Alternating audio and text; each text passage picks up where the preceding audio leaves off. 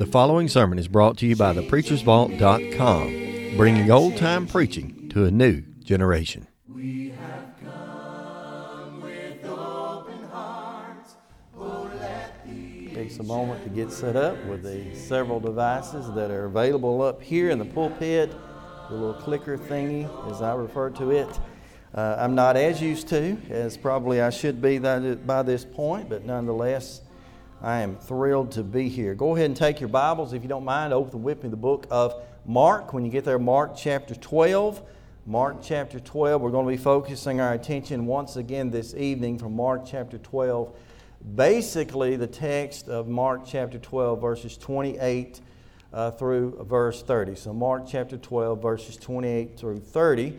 Tonight we're moving a step farther than we did on yesterday, and that is we're focusing our attention on that four-part, and that's how Mark accounts it, four-part pattern from verse 30 specifically, and that is when Jesus told those individuals, and we'll discuss more who they were and who they are in just a moment, but when He told the individuals there face-to-face, pointedly and personally, He said, "Thou shalt love the Lord thy God with all thine heart, with all thy soul, with all thy mind, and with all thy strength." And then the additional commandment, unfortunately we won't have time to get to, listed there in the next verse, verse 31, "and love thy neighbor as thyself." I hope that if you've had a day today, that your day has been mainly and primarily focused on the Lord.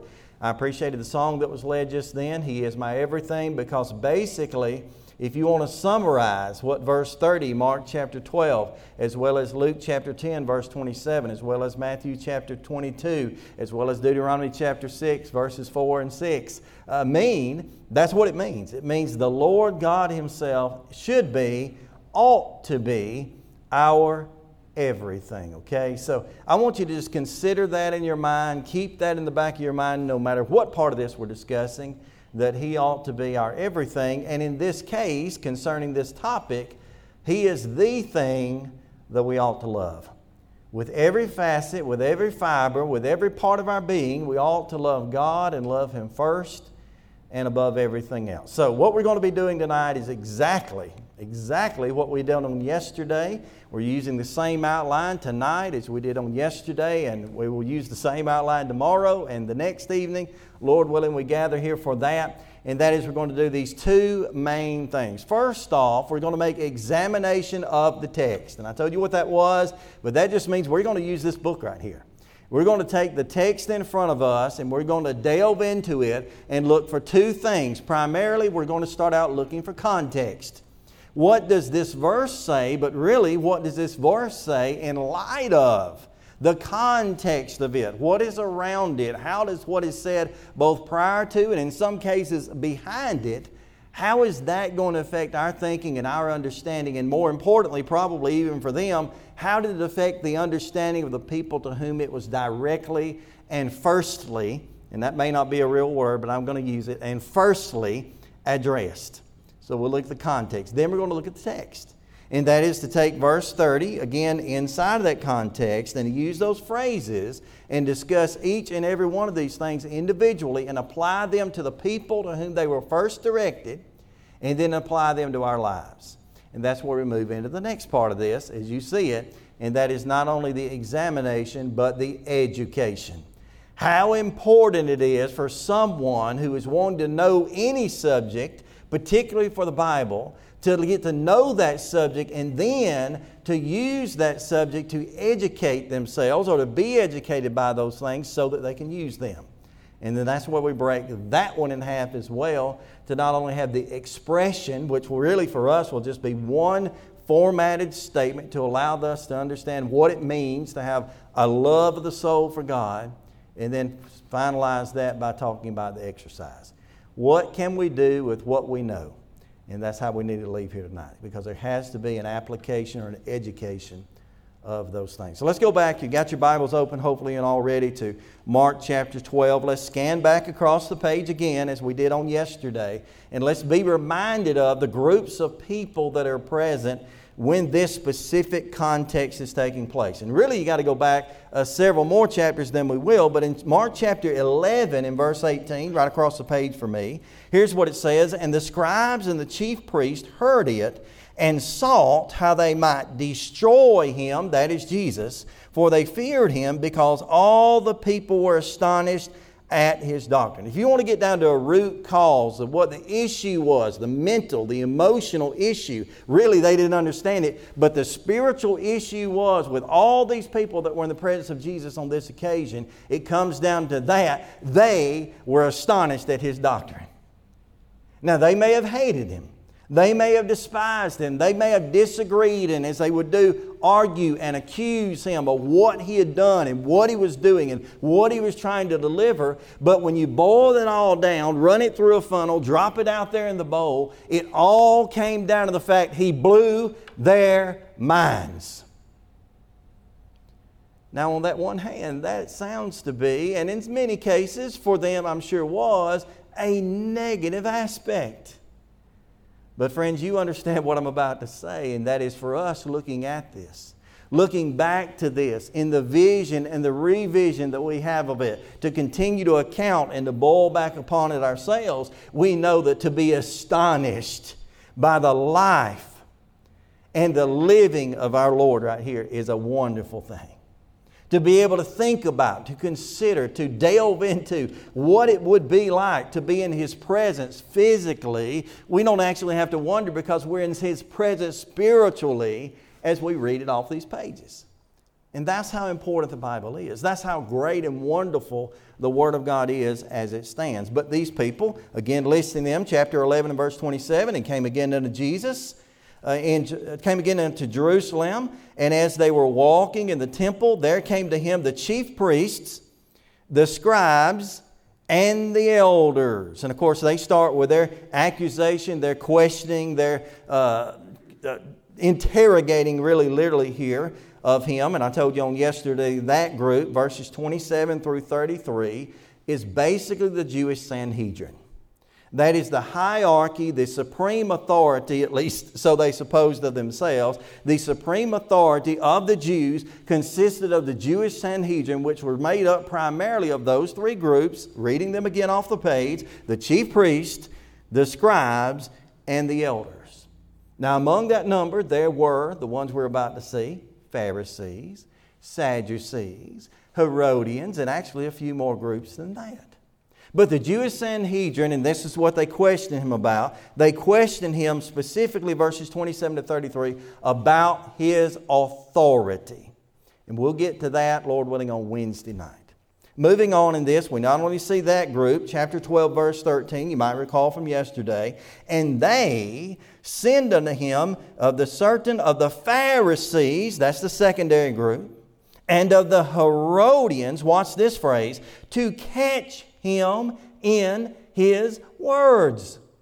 Now we made the emphasis yesterday, and we'll mention it again, verse 18 as well as in verse 28 of chapter 12, that those two specific groups, the Sadducees as well as the Pharisees, which are really what's a part of verse 28, and the scribes, that they came and asked him a question. And you may remember the illustration of that, the literacy of that, and that was when they asked him a question, they weren't being friendly. They weren't trying to make friends. They weren't trying to be buddy-buddy and to put their arm around Jesus and ask him legitimate, in most cases, honest questions, albeit I do think the scribe in 28 is getting there. They were asking him, they were interrogating him, they were accusing him. The literal word meant they stood above him, they stood over him.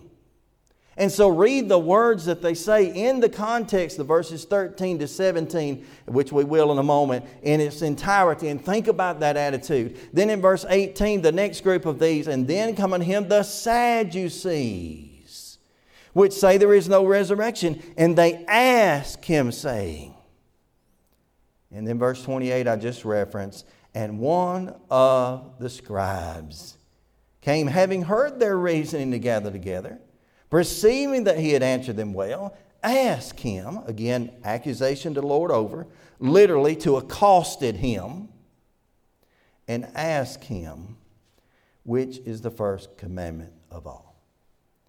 Now, with that being said, let's go ahead and start to consider the group to which we're speaking tonight.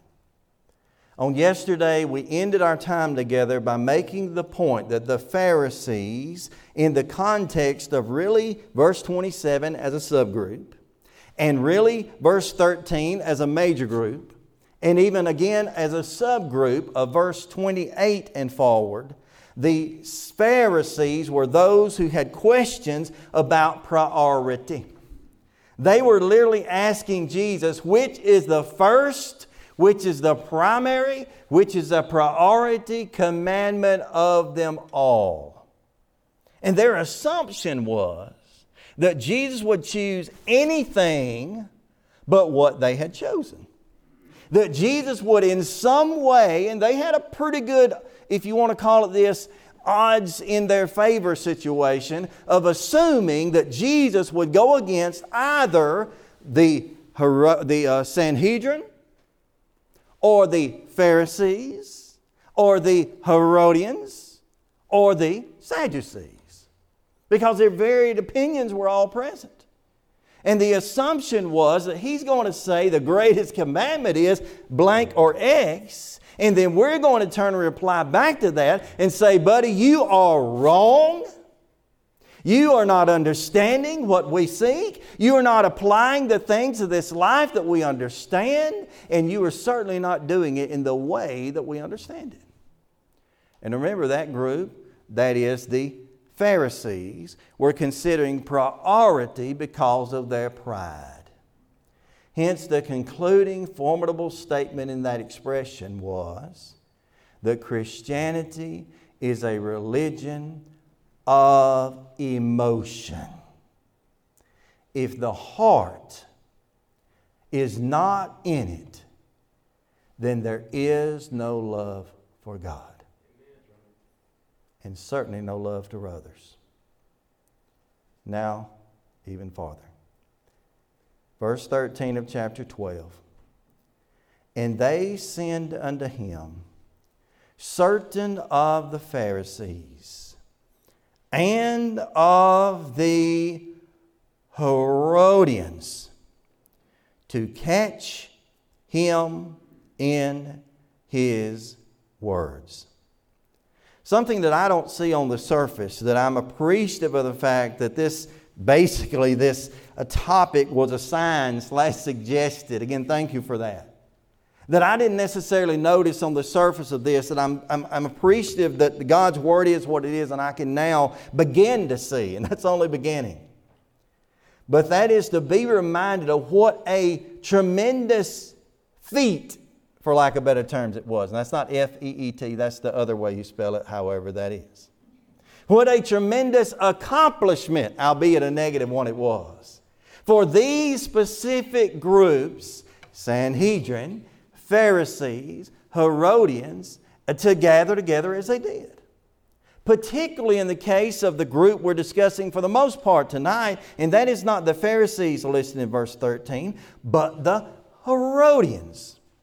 Now, question comes to mind, at least it has for me, for about 2.5 weeks. And if I went home or to the hotel tonight, it would still be in my mind, and I would still wonder and still be concerned, who in the world were the Herodians? I know you can read every single word of this. I can't either. Basically, in a nutshell, just as the Sadducees, I should say the Pharisees, were filled with pride and piety, the Herodians were filled with political things.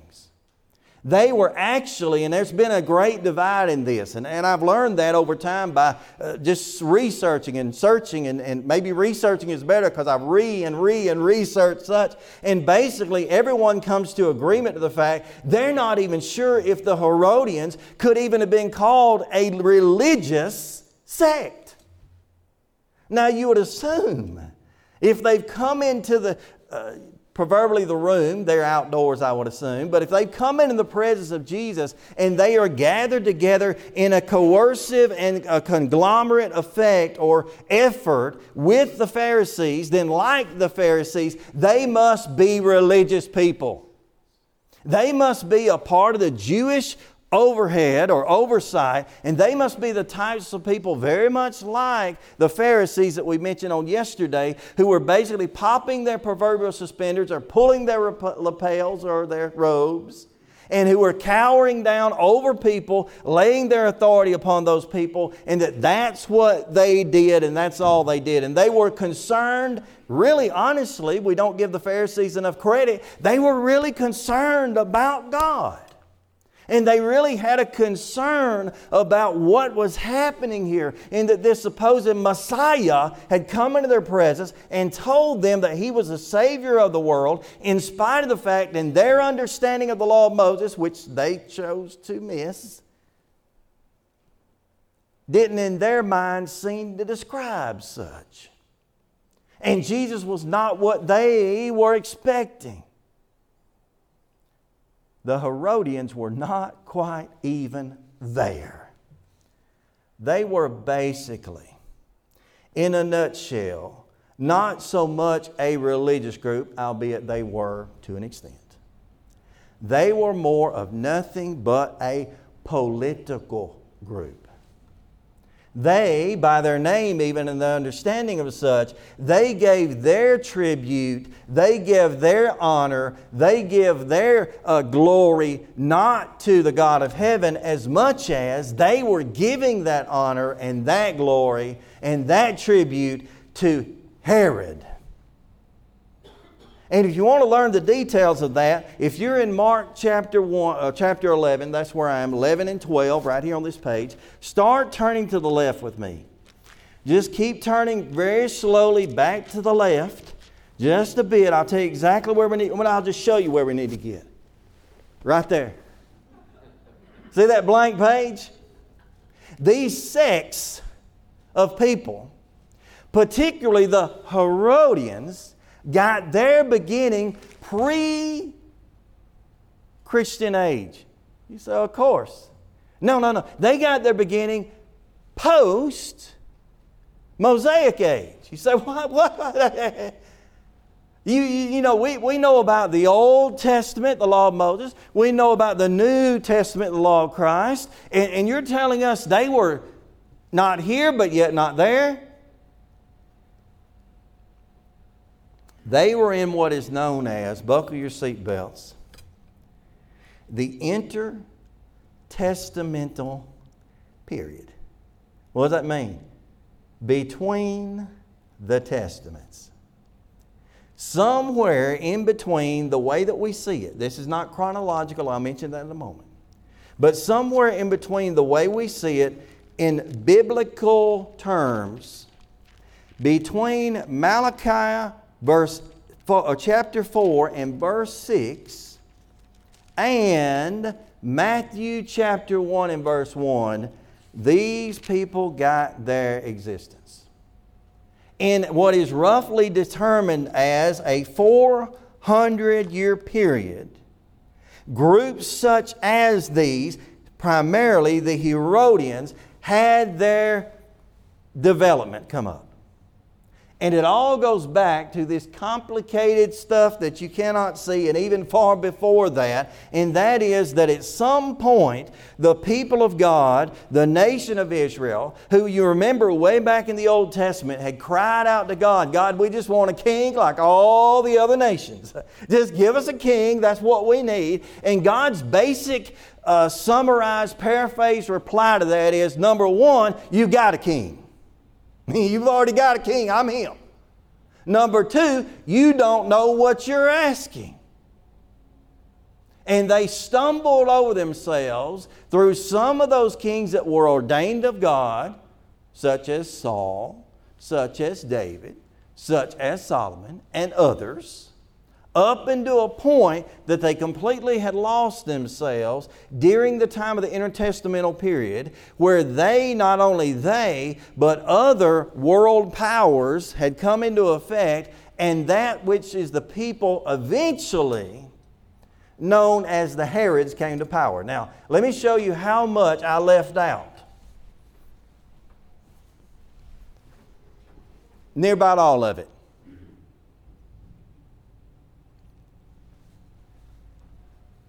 The Herodians They gave tribute to the Herods. The Herods, and it's what I put on the top of this graphic. Why not be a Herodian? Why not follow Herod? The Herods were the ones who, you remember, Herod the Great tried to kill the infant baby Jesus before he was ever born, or right after his birth. The Herods, such as Herod Philip, another family member, became the first husband of Herodias. He was not a ruler. He had power but did not rule. Herodias left Herod Philip to marry his half-brother, Herod Antipas, the tetrarch in Galilee of Perea. John the Baptist rebuked Antipas for wrongly, or you might even call it today, unscripturally marrying Herodias, his brother's wife, and lost his head. You move on down the page so many more times, you come into a place, number 9 is what I have it listed as, when Herod Agrippa the First, between 33 and 44 BC, we would call that, executed James the son of Zebedee and imprisoned Peter, who got out of prison by miraculous means of escape.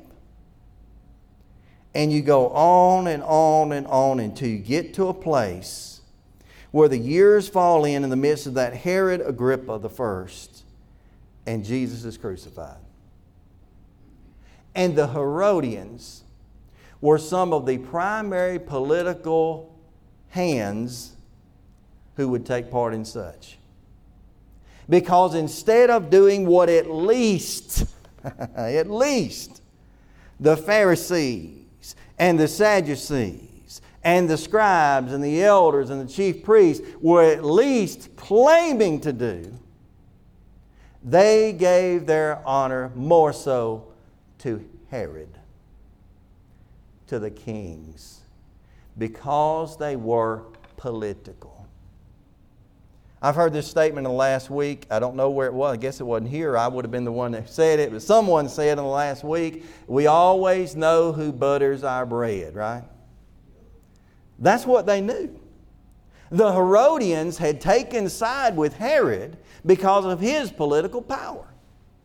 Because Herod had been appointed by the Caesars, and Herod was someone in their area more locally over the Jews, albeit they didn't appreciate such, who they gave tribute to. And the reason that matters is because we pick up the reading, verse 13, chapter 12, Mark. And they send unto him certain of the Pharisees and the Herodians to catch him, Jesus, in his words. And when they were come, they say unto him, Master, we know that thou art true and carest for no man, for thou regardest not the person of men, but teachest the way of God in truth. Is it lawful to give tribute to Caesar or not? Now, I want to go ahead and clarify and illustrate the fact. Verse 14, the statements that they make, the Pharisees with the Herodians, let me imagine what that looks like. They're doing, you got him. Go ahead. And maybe the Herodians said, I'm not so worried about religion. And they said, yeah, but you can make him stumble. You can cause him to fall. And you've got a good question. He won't answer it. And what they say to him, about him, verse 14, is every time I've examined it, I come back with the same conclusion. They're right. They called him master. The word master right here, King James translation, comes from the Greek word that could have easily and many times is translated as Lord. L-O-R-D, Lord. I don't think, my disclaimer, I don't think they really saw him as Lord. If they did, I couldn't prove it otherwise. But they did know this. We know that you're true. We know that you're right. And we know that you don't regard men. That's the one problem they did have. Basically, they're saying here, we know that you do not discriminate. And we know that in your mind, by your teaching and by the experiences we've had of you, with you, and by you, that you don't look to men the same way many of us do. And we know that if we ask you this question, you will give us, they thought, an answer that was to say, forget Caesar, throw that out, forget about paying tribute and taxes, and walk away, and then we would have you because we believe in the Herods. We believe in the Caesars. We believe in political authority.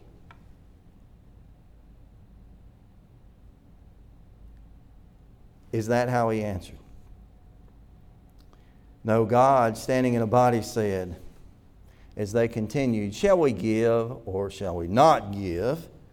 But knowing their hypocrisy. That word hypocrisy means their two faces. Knowing their hypocrisy, he says. He said unto them, why tempt ye me? Bring me a penny, a denarii, and that I may see it. And they brought it and said unto him, who? And he said unto them, whose image is on the superscription? And they said unto him, Caesar. And Jesus answering and said unto them, render to Caesar the things that are Caesar, and to God the things that are God. Now I step back from that and I say, look at him go. Look at Jesus. He just split it down the middle, and now nobody's going to agree nor disagree. And so the Herodians, although they love the Herods and they love the political things of life, they've got to agree with that because he said, give Caesar what is Caesar's. And the Pharisees, who probably, even though they assumed the Herodians could cause them to stumble, the Pharisees have to walk away and say to themselves, well, we tried. He said, give God what is God, and we certainly believe it's all God's. And the Sadducees down the page that haven't necessarily got into discussion yet, but are probably making their way into his presence by now, and they're about to ask him about the resurrection, then they're going to say, well, you know what? Whether we agree or not on the resurrection or anything else, we can all agree to give tribute to God. But you hear what Jesus really said? It sounds as if he said, show me the penny. Whose face is on it? Okay, give this to Caesar, because it's his, and give this to God, meaning nothing else in the hand, because God is his. But I listened carefully. What he really said is give it all to God. You say, well, he's implying they should pay their tribute, their taxes. But what he's really telling them is, you need to give all of you to God. Everything. Why? Because these individuals, the Herodians specifically, they themselves were loyal, and that's what they were questioning, the loyalty that they should or should not have toward earthly or heavenly things.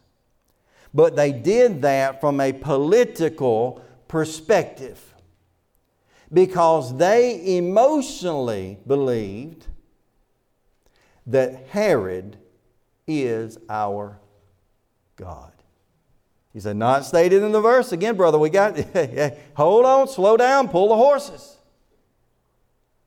In that day and time, whether it be you spoke of the Caesars and or the Herods, to those groups of people in and around Rome or whatever area you're speaking of, Judea, Jerusalem, whatever, to the majority of those in their presence, they were God.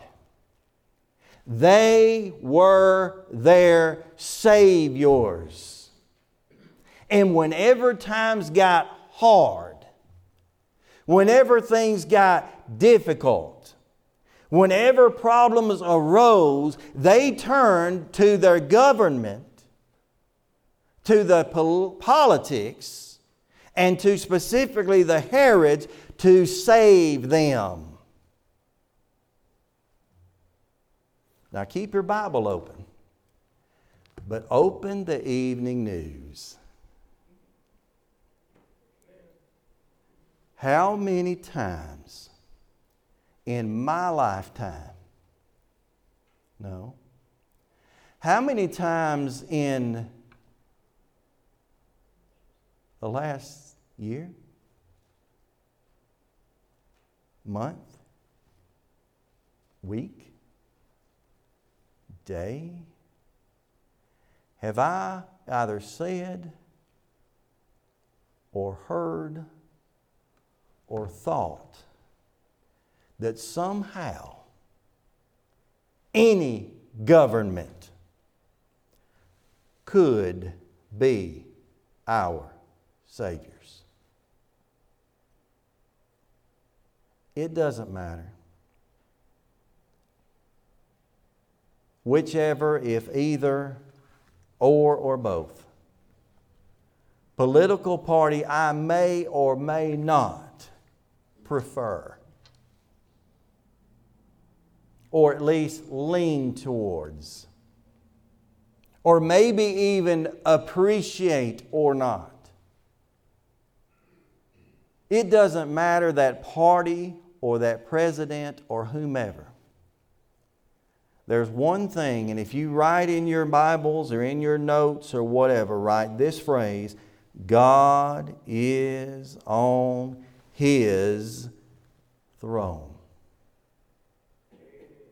So when you move across the page, for me it is absolutely, completely, horizontally to there. The arrow points and says, the first of all the commandments is this: Hear, O Israel, the Lord, Kyrios, our God, Theos, is one, Theos, Lord. And thou shalt love the Lord with all thy heart, you Pharisees. Put some emotion in the way that you live. Put some emotion and some love and some compassion in yourselves. And put aside the pride. And to the Herodians now, that were probably only one step between them and Jesus, dividing them from the Pharisees whom they hated. To Jesus he says, Thou shalt love the Lord thy God with all thy soul. The word there, literally, these words being ek, holos, suke.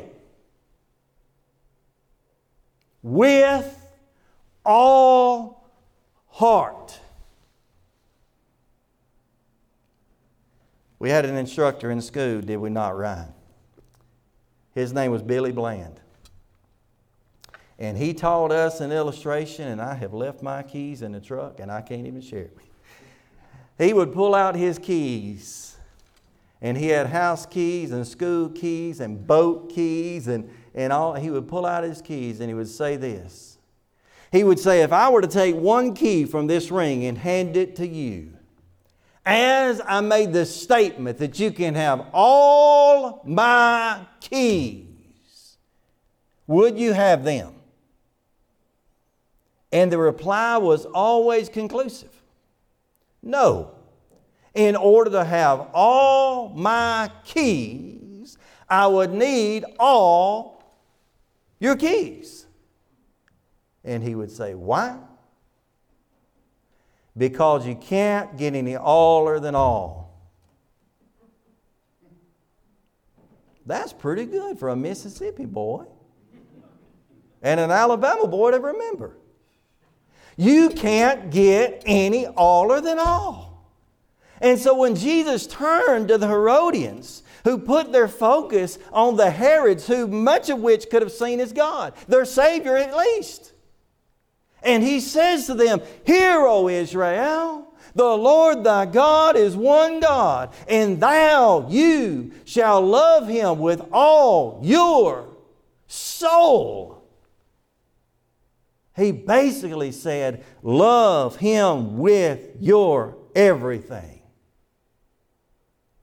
For them, it was so. That is the context, and at least a portion of the text.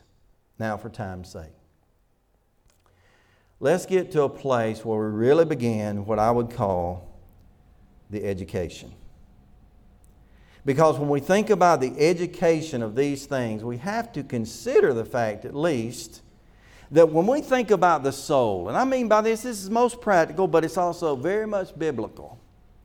When we think about the soul is often referred to biblically as being a part of something, okay?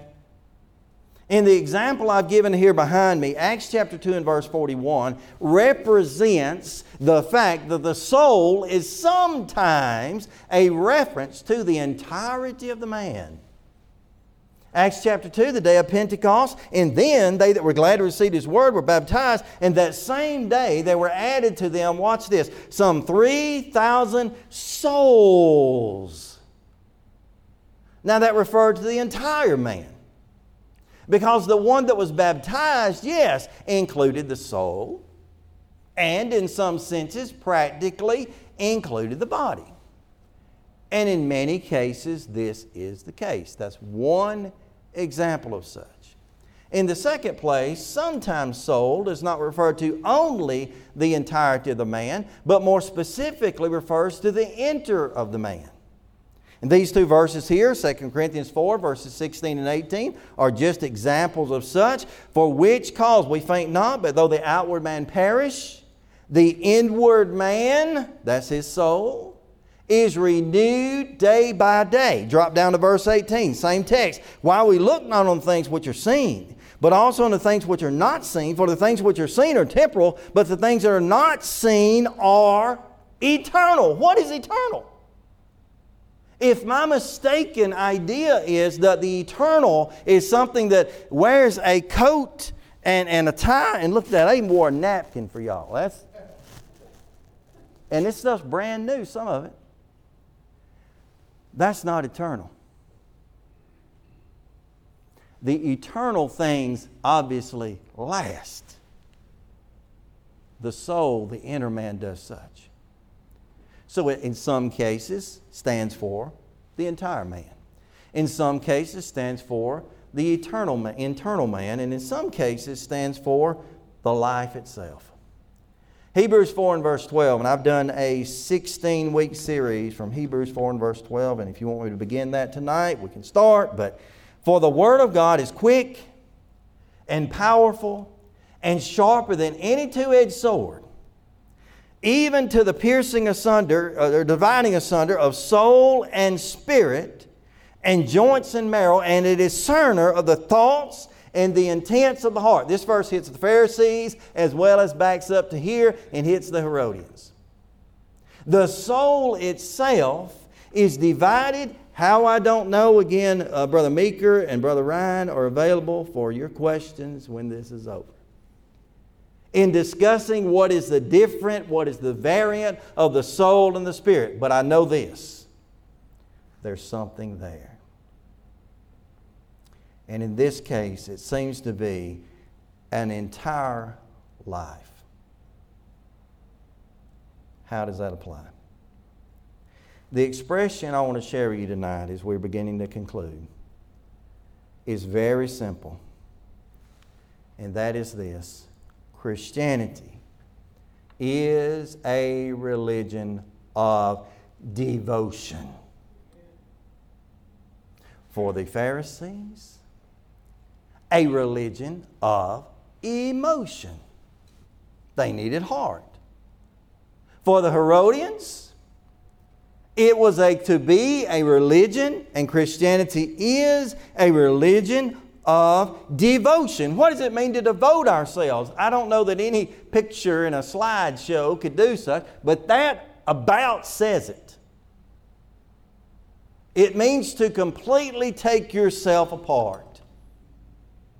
And to get down, not literally, but spiritually or practically, to get down and to kiss the very ground upon whence Jesus once walked. Not because He walked it, but because He created it. And no matter how I may feel about who I owe loyalty to, in this case of the discussion, whether it be to some sense in their mind Caesar or God, at the end of the day it is all God's, and He therefore deserves all of the loyalty. And when He receives such, and when I allow my soul itself to equate the entirety of my life, I recall the words of our Lord. John chapter 10 and verse 10, to pull the phrase. Jesus said plainly, I am come that ye might have life, and that ye might have life more abundantly. Jesus brought a life we could never know. Jesus brings a life that we should always show.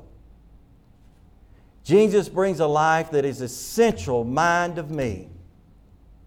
Jesus brings me to my God in eternity. That's it.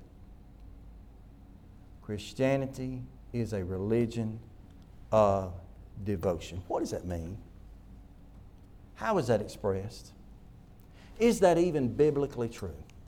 A few passages prove such. Galatians 2 and verse 20, the Apostle Paul wrote this, and it is completely the essence of what is being said. He said, for me to live is Christ, and to die is gain. Have any of you ever been close enough to realize eternity? I made that phrase up. Close enough to realize eternity, to grasp this statement. To know that it is better to live for Jesus now. To have a hope of living with Jesus then. And to be willing to live for Jesus now to the place of death. And to see the gain of death in the realized eternity of the Jesus then. That's what it's like to live with a soul. Second place, I have this verse listed. Galatians 2 and verse 20.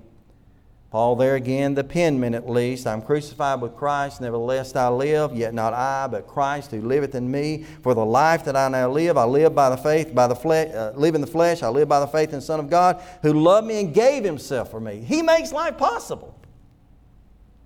Should He not, or could He not, deserve the devotion of my soul? And my favorite here, Colossians 3 verses 1 to 4. Here's what Paul writes, again by inspiration. If we be then risen with Christ, watch this now. You've heard this verse so many times.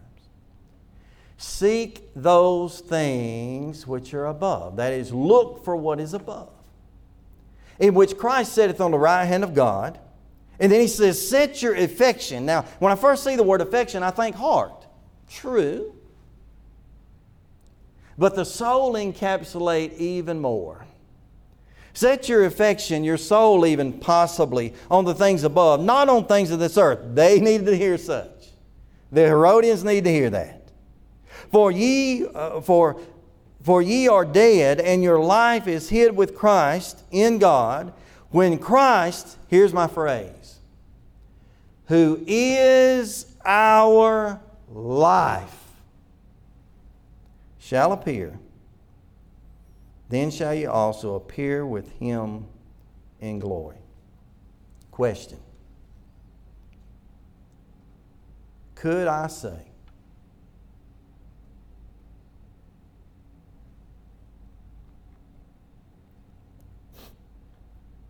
could I honestly say, Christ is my life.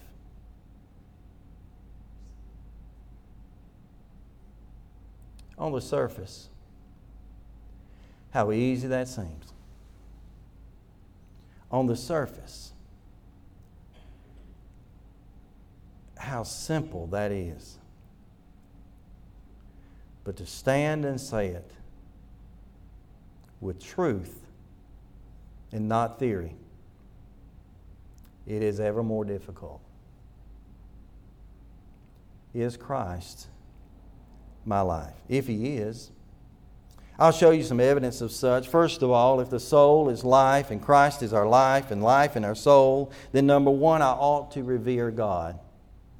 The statement here is recorded by Matthew 10 and verse 28. And fear not the things which kill the body, but also those which are able to kill the soul, but rather fear Him which are able to destroy both soul and body in hell.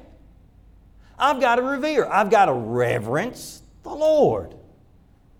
Were they doing such? No. Were they, and the word reverence here, the one I'm using, at least the word I'm choosing, means something similar to worshiping it, to kiss the feet of. Were they doing that for Jesus? No. Not only could I revere, and that would be an evidence of such, I could also adhere. Acts chapter 4 and verse 22, and the multitude of them that believed were of one heart and one soul. Neither said any of them that they ought to any of them that the ought of their things which they possessed was their own, but they had all things in common. If Christ is my life, I'm going to share that life. And I'm going to adhere to the things that He has revealed. I'll do what He says. Next evidence, what about sheer? 1 Peter chapter 2 and verse 11, my dearly beloved, I beseech you as strangers and pilgrims to abstain from fleshly lust, watch this phrase, which war against the soul. I live in a place, and Alabama's God's country. I'm sure Indiana or Tennessee or wherever, but I live in a place, in a world, where this is becoming difficult. That I could tear away, to shear away from self, the fleshly lust, which are not at war with me, not at war with my manhood, but at war with my soul. Because the point of all of this is that we ought to be able to persevere. So not only to revere, to adhere, and to sheer, but to persevere. Hebrews 6 and verse 19, the phrase is used, which hope we have as an anchor of the soul, both sure and steadfast, which entereth within the veil. An anchor of the soul. Have you ever been broke? Maybe I should say broken. Have you ever been in pain? Have you ever been in want? Have you ever been hurting for not only yourself but for the things of others? Have you ever been in a place where, I've been there for moments, where you're just not sure why your life is what it is, and maybe your thought from your lips says, I don't know why God is doing this too. We persevere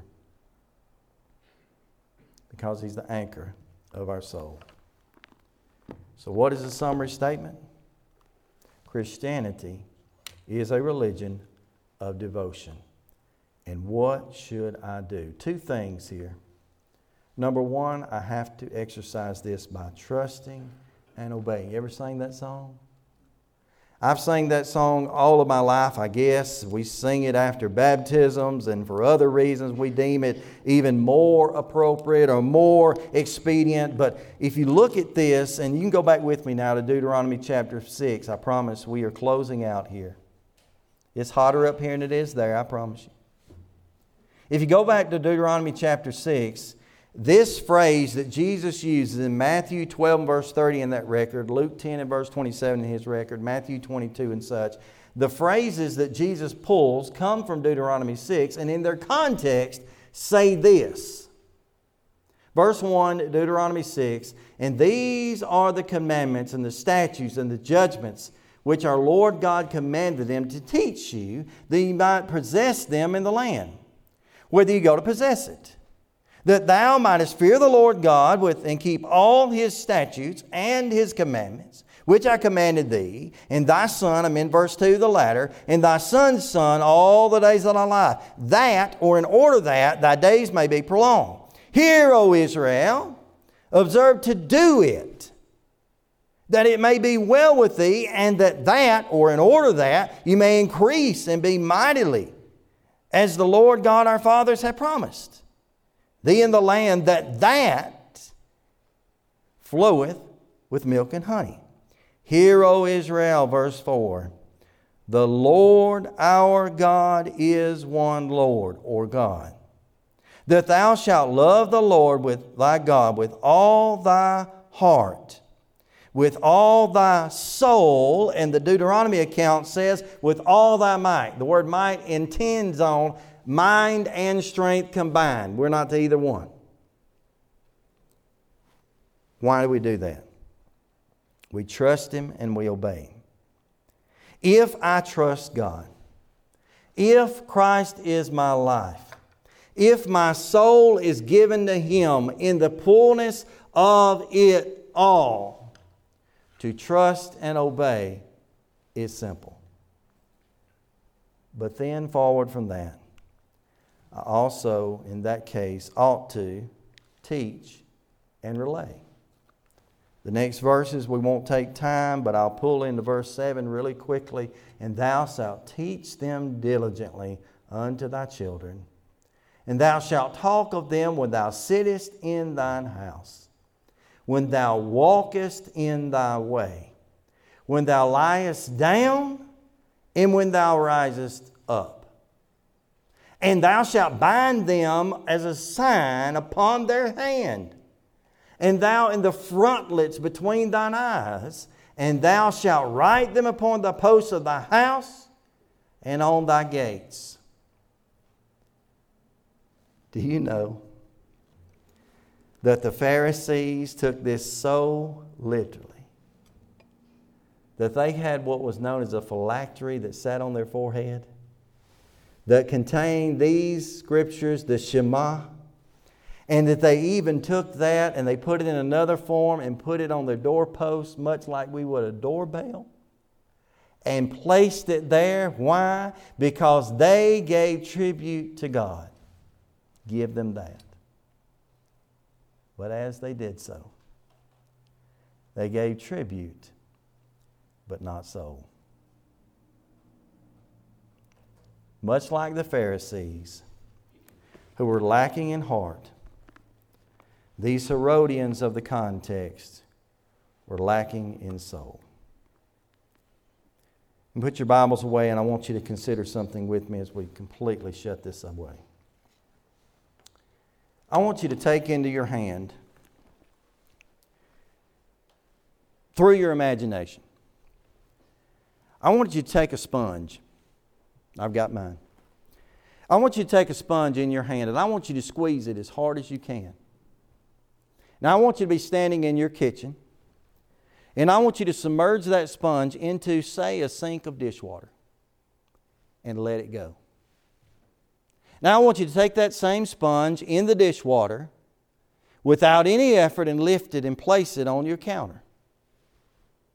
Now, move it around. If you'll notice what's happening here, the dishwater that is coming to the sponge is now spreading all over the counter. Because the dish sponge has become saturated.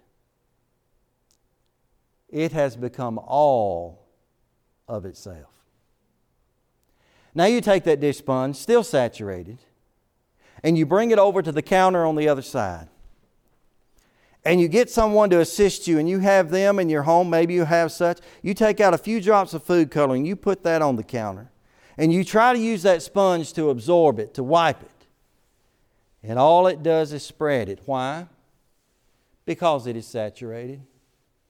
You lift the sponge and it is clean, but the counter yet is colored. The counter is now tainted. And for all intents and purposes, the counter is now ruined. You say, what a way to waste my last 30 seconds. If our lives, our souls are saturated by the Word of God, then all we can do with our lives is to spread that saturation around those around us. And if our lives are saturated with the Word of God, much like the sponge, the taintedness and the sin of this world that we try or that we often come in contact with, and although we may try to emotionally absorb it, spiritually we cannot because we're already full. Thou shalt love the Lord thy God with all thy heart, with all thy soul, with all thy mind and strength. If you're here tonight and you're not a child of God's, I didn't mention this earlier, but I came here 9 hours, 8 hours for you. Not to bring you to this, but to take you to that. And try to remind myself of what life is like if I gave God my all. 3 people sat in your seat tonight, and yours, and yours. There's the person who you could be if you gave yourself to God. There's a person who you are because you have. And there's a person who they would be, or maybe you would be, if Satan took over your life. Take heed, lest I fall.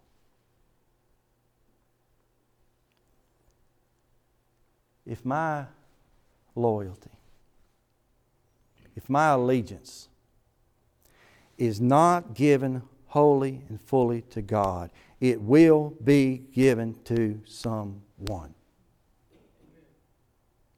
Christ and His church are not divided.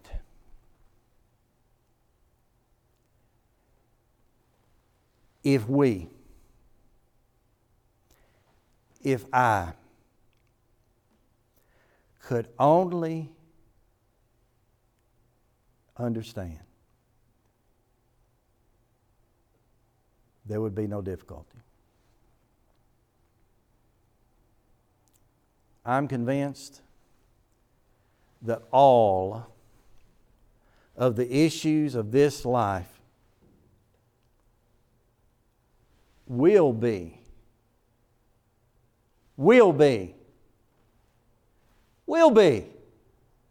resolved with God, and can be resolved now. The invitation to our Lord is yours tonight. Come to Him in obedience. Be baptized and allow His blood to saturate your soul and to wash away your sins. While together we stand and sing.